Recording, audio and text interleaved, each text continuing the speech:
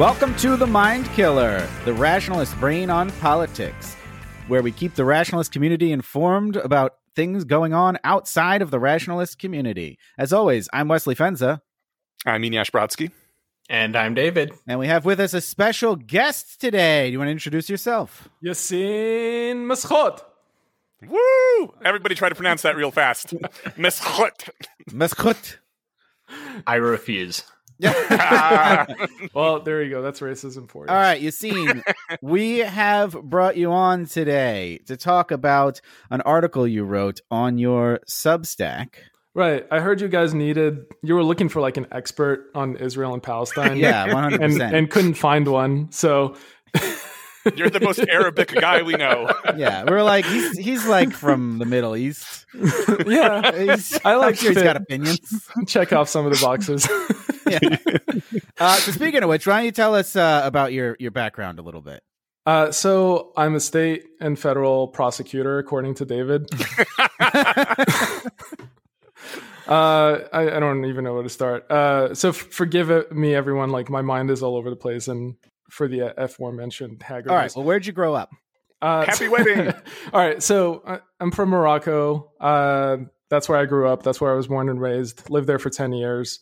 So I used to be Muslim, moved to the United States when I was 10 years old, and then blah, blah, blah. Some things happened. Now I'm a public defender, and I have a Substack, and I write about things. Of particular interest to David, I think one of your main sources of corruption was the George Mason economics program. Yeah, I did go to George Mason and was real tight with all the folks down there. Brian Kaplan, nice. Robin Hansen were both my professors. I did not realize you were a fellow Masonomics bro. Oh, hell yeah. Yeah, and Alex Tabrock. Shout out to Russ Roberts, too. Yeah, all of that whole crew, those were my professors. Roberts is no longer at George Mason, unfortunately. I am sad about this. Yeah, it happens. And you actually worked for the ACLU at one point? Yes. That was my first job out of law school, and primarily worked on police militarization and abortion rights access. Was that before or after they became just a left-wing activist organization? That was around the time. So I don't know if it needs to be mentioned, but I used to have a great deal of respect for the ACLU. I don't anymore. It's pretty much cratered down to cases. pretty much cratered down to zero. I worked there around 2014, 2015. Oh yeah, that was right around the time. Yeah, the real schism, based on inside sources, and I know, and it's been reported elsewhere, but the real schism was, of course, Donald Trump, but specifically the Charlottesville march protest. Because that was the protest that the ACLU helped fight in terms of actually make it happen, because the permit got denied, but the ACLU of Virginia stepped in, and people didn't like giving free speech to Nazis. Apparently, who knew? Who knew? That was kind of the ACLU's whole deal for a while, but not anymore. Yeah, apparently. Yeah, I don't care about that organization anymore. It's sad, but thankfully we have other orgs like FIRE that step in. Yeah. Yes. Thank God. Well, we brought you here to talk about your Substack post, "The Jewish Conspiracy to Change My Mind." Yep. Which I think we all liked a great deal. Yeah, I was surprised. I appreciate that. This has been by far the most popular thing I've ever written on my Substack. I didn't expect that, and it was it was entirely intended to be kind of a self-learning exercise for myself. So, when the Hamas attacked all the kibbutzes and went on their fucking rampage on October 7th, I was horrified by what I saw. But simultaneously, I was seeing people happy, and I couldn't reconcile those two reactions. So that motivated me into researching more about Israel and Palestine, because I didn't really have an opinion on it. I didn't really know anything about it. I just kind of stayed away from it. It's it sounds really complicated because it's been going on for so long. I don't have any delusions that I'm going to be able to solve the problem or wrap my head around it. Yeah, so really I didn't understand the complicated web of entangled issues. Yeah, it just seemed must be there. Right, exactly. It just seemed like way too gargantuan of an endeavor to like really get into it. But I basically just started reading Wikipedia pages and then and used ChatGPT a lot to basically construct quizzes for myself. It's like, can you tell me, I would say something like, I want to make sure that I know about the Israel-Palestine conflict. Can you like test my knowledge by asking me questions and then like kind of build up from there? And that helped me kind of like fill the gaps. And for everyone like having a panic attack right now and listening to this, I didn't take any of ChatGPT's answers at face value. Okay, I only used it as like a very, very efficient searching tool to find more information from much more reputable sources, like the anonymously edited Wikipedia. That is a really cool way to use ChatGPT for learning that I haven't heard before. Thank you. It's amazing. Too bad ChatGPT is going to stop existing in a few days. Oh God, yeah, I don't. Right. Well, we'll see. All right. Well, so I think your article probably caught on so much because that's where a lot of us were before October 7th. When you say where, what do you mean? I mean, like and personally, I was probably in a similar place where it was like, well, I know there's this conflict out there and it's been going on for a long time. And it seems like lots of, otherwise reasonable people have really strong opinions about it. And it's probably like super complicated and there's way too much to understand. And I don't really know much about it. And I feel like your article really took people through, from not knowing much about it to giving the relevant information that at least was relevant to you. And when I've been having a lot of discussions and looking up a lot about this too, and it basically covered almost everything that I had seen and considered relevant too. That's great. I'm kind of like gratified that there was so much affirmation and positive reaction to it. I didn't expect that. For anyone who hasn't like read it, what ended up happening for me, at least like my trajectory was, I sat down to read it, to read up on the issue and like test my knowledge. And I very quickly started leaning towards the Israeli side of the conflict, if you had to pick a side. And the whole purpose, like from the get-go, was I want to understand why people were happy or express glee at what Hamas did. And I wanted to, I endeavored to understand like their position and like figure out why someone would react that way. But then I found myself, on the side of the Zionists, apparently. Your first mistake was thinking that it was for historical reasons and not just out of political animus. Yeah, that was, I mean, you guys can like structure the discussion. There's so much to cover, obviously. Like people can do don't structure these. They don't. Whatever the fuck you guys want to do. Yeah, well, let's just start with the history of the region.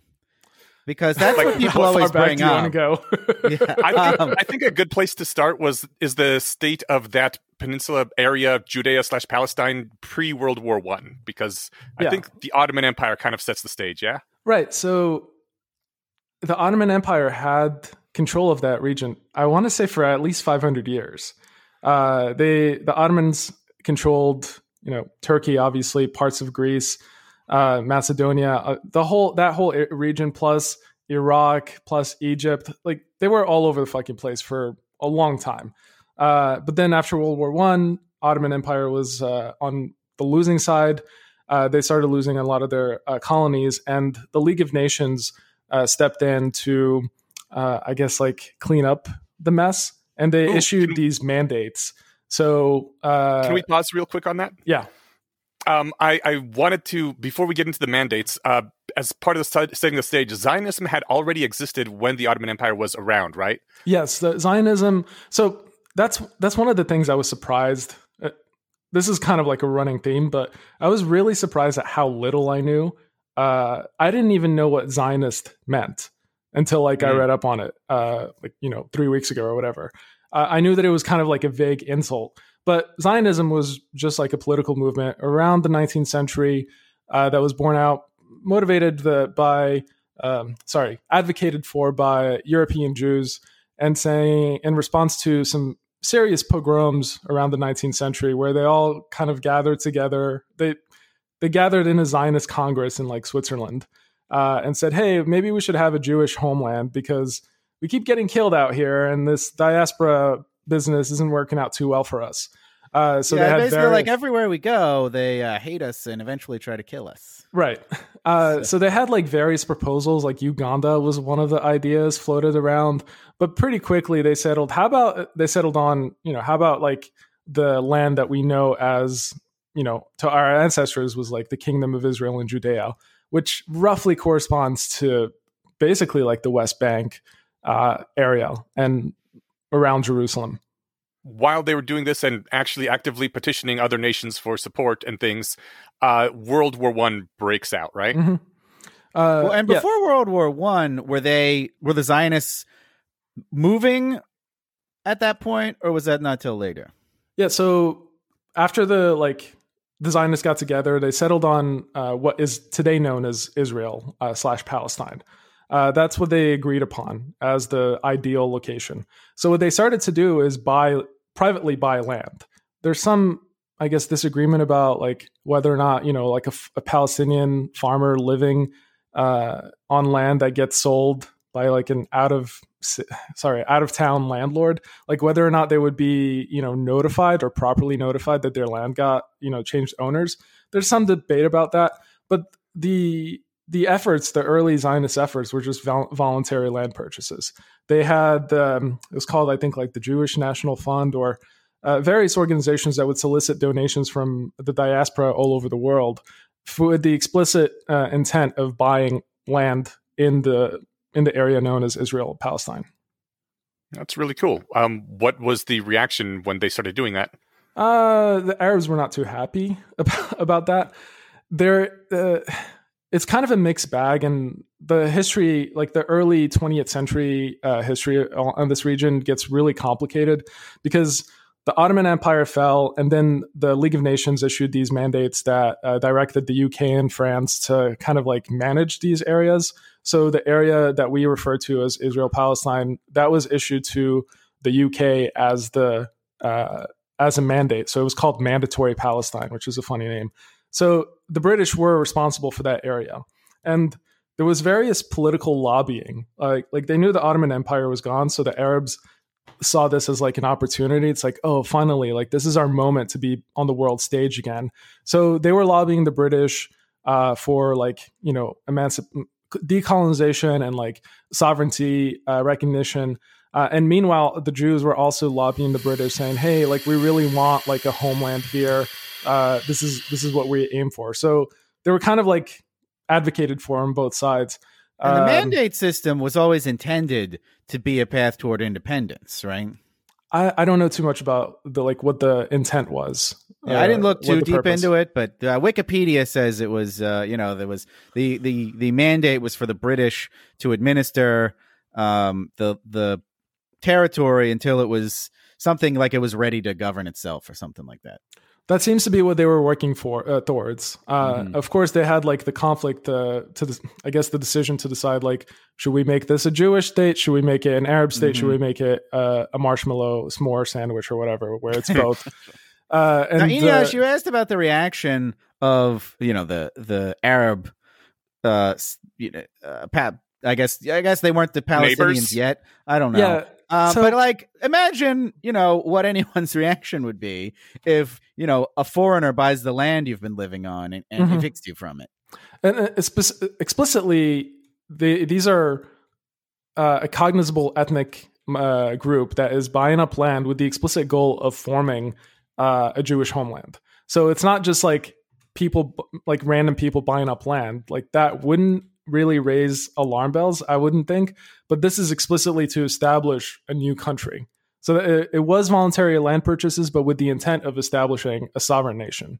So imagine if North Korea decided to start buying up Detroit. I mean, Detroit might be better off. Or, Yeah, it would be like North Korea buying up parcels in Detroit, and then eventually, like if they have enough of like a contingent mass, they'd say, "Oh, we declare independence from the country of Michigan or whatever." Yeah. So the reaction was negative from the Arabs. They weren't really like they weren't called Palestinians back then, not really. The Gaza Strip is the only place that you can really say has been called Palestine. It was the Philistine states, and it has been that way for thousands of years. But elsewhere, they were just kind of like Arab tribesmen, Bedouins, that were Ottoman Empire subjects for over 500 years. So there wasn't really a real Palestinian identity. Oh, have you guys seen Lawrence of Arabia? Oh, yeah. That's a sick movie. I haven't, but I have read the Seven Pillars of Wisdom. It's a fantastic movie, and it kind of covers the time period in World War I, right? Where the British are trying to undermine the Ottoman Empire by getting the Bedouins to rebel against them. Yeah, that was one of the political, strategic maneuvering going on, where the British were like, hey, it would be really cool if you could help us against the Ottoman Empire. Maybe we can have some treats for you at the end. And by treats, I mean sovereignty recognition. Right, yeah. A very wonderful historic just encapsulation in that movie of we'll team up together, we'll fight this empire, and you'll get some land out of it at the end. So I can kind of see being a little pissed off if you don't get the land you were being told you were going to get. So there were various plans, and you guys can tell me to shut the fuck up if I'm going down too many rabbit holes. But there were various that's plans. what we're here for.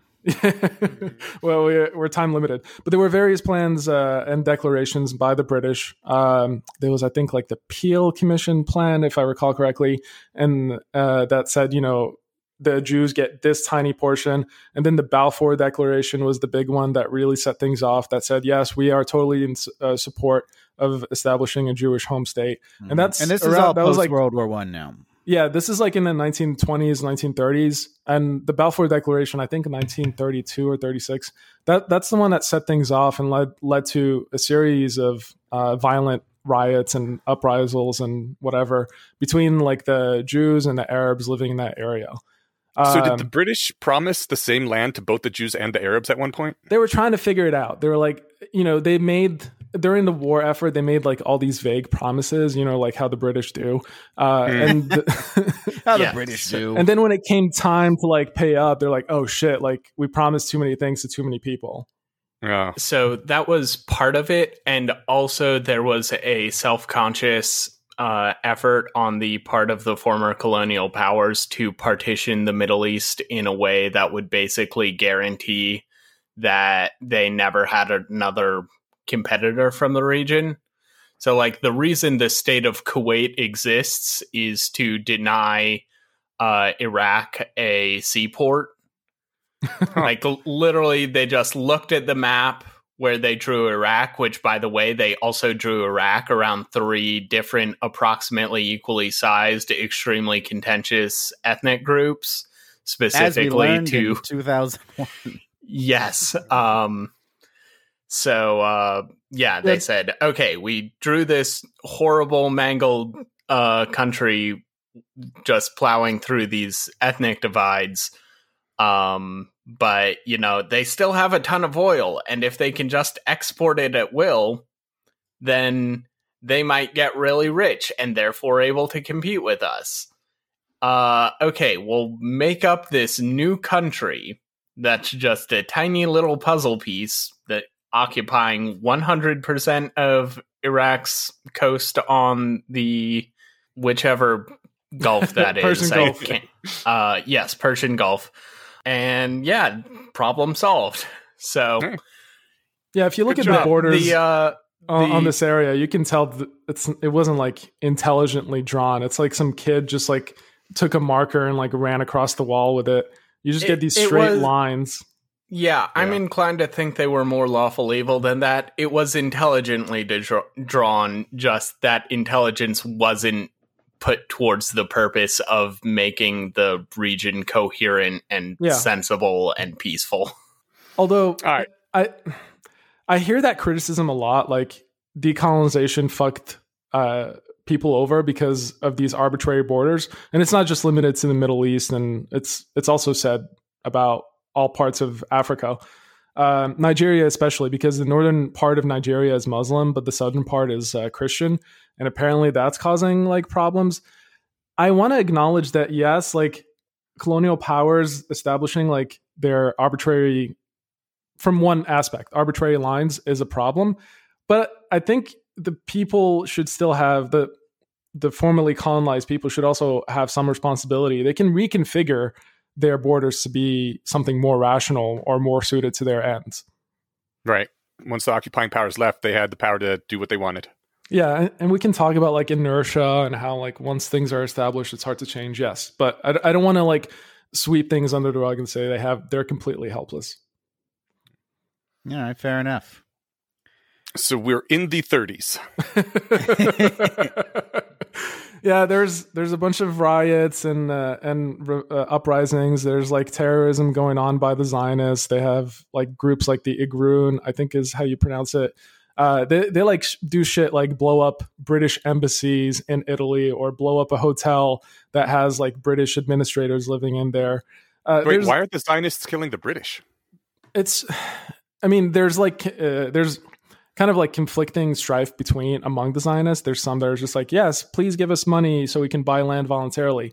And then others are like, fuck everything. Let's blow things up. Like they'll see the way we see it if enough of them are killed. It was kind of just like a way of building pressure on the British, hoping that it would sway them. But generally it tends to backfire. Yeah. Inyas, terrorists sometimes don't act sensibly. Yeah. It's not what I read. It depends how you like define their values. And it should be clear that like the conflicts in mandatory Palestine, these are not just territorial disputes.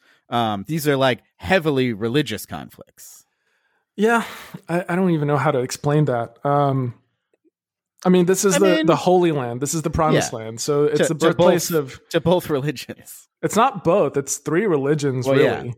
Yeah. So it's these areas are holy or revered to Islam, Judaism, and Christianity. All the Abrahamic religions spawned out of within this general area. So all three religions have a claim. You know, I may remind you of the Crusades and the Counter Crusades and whatever.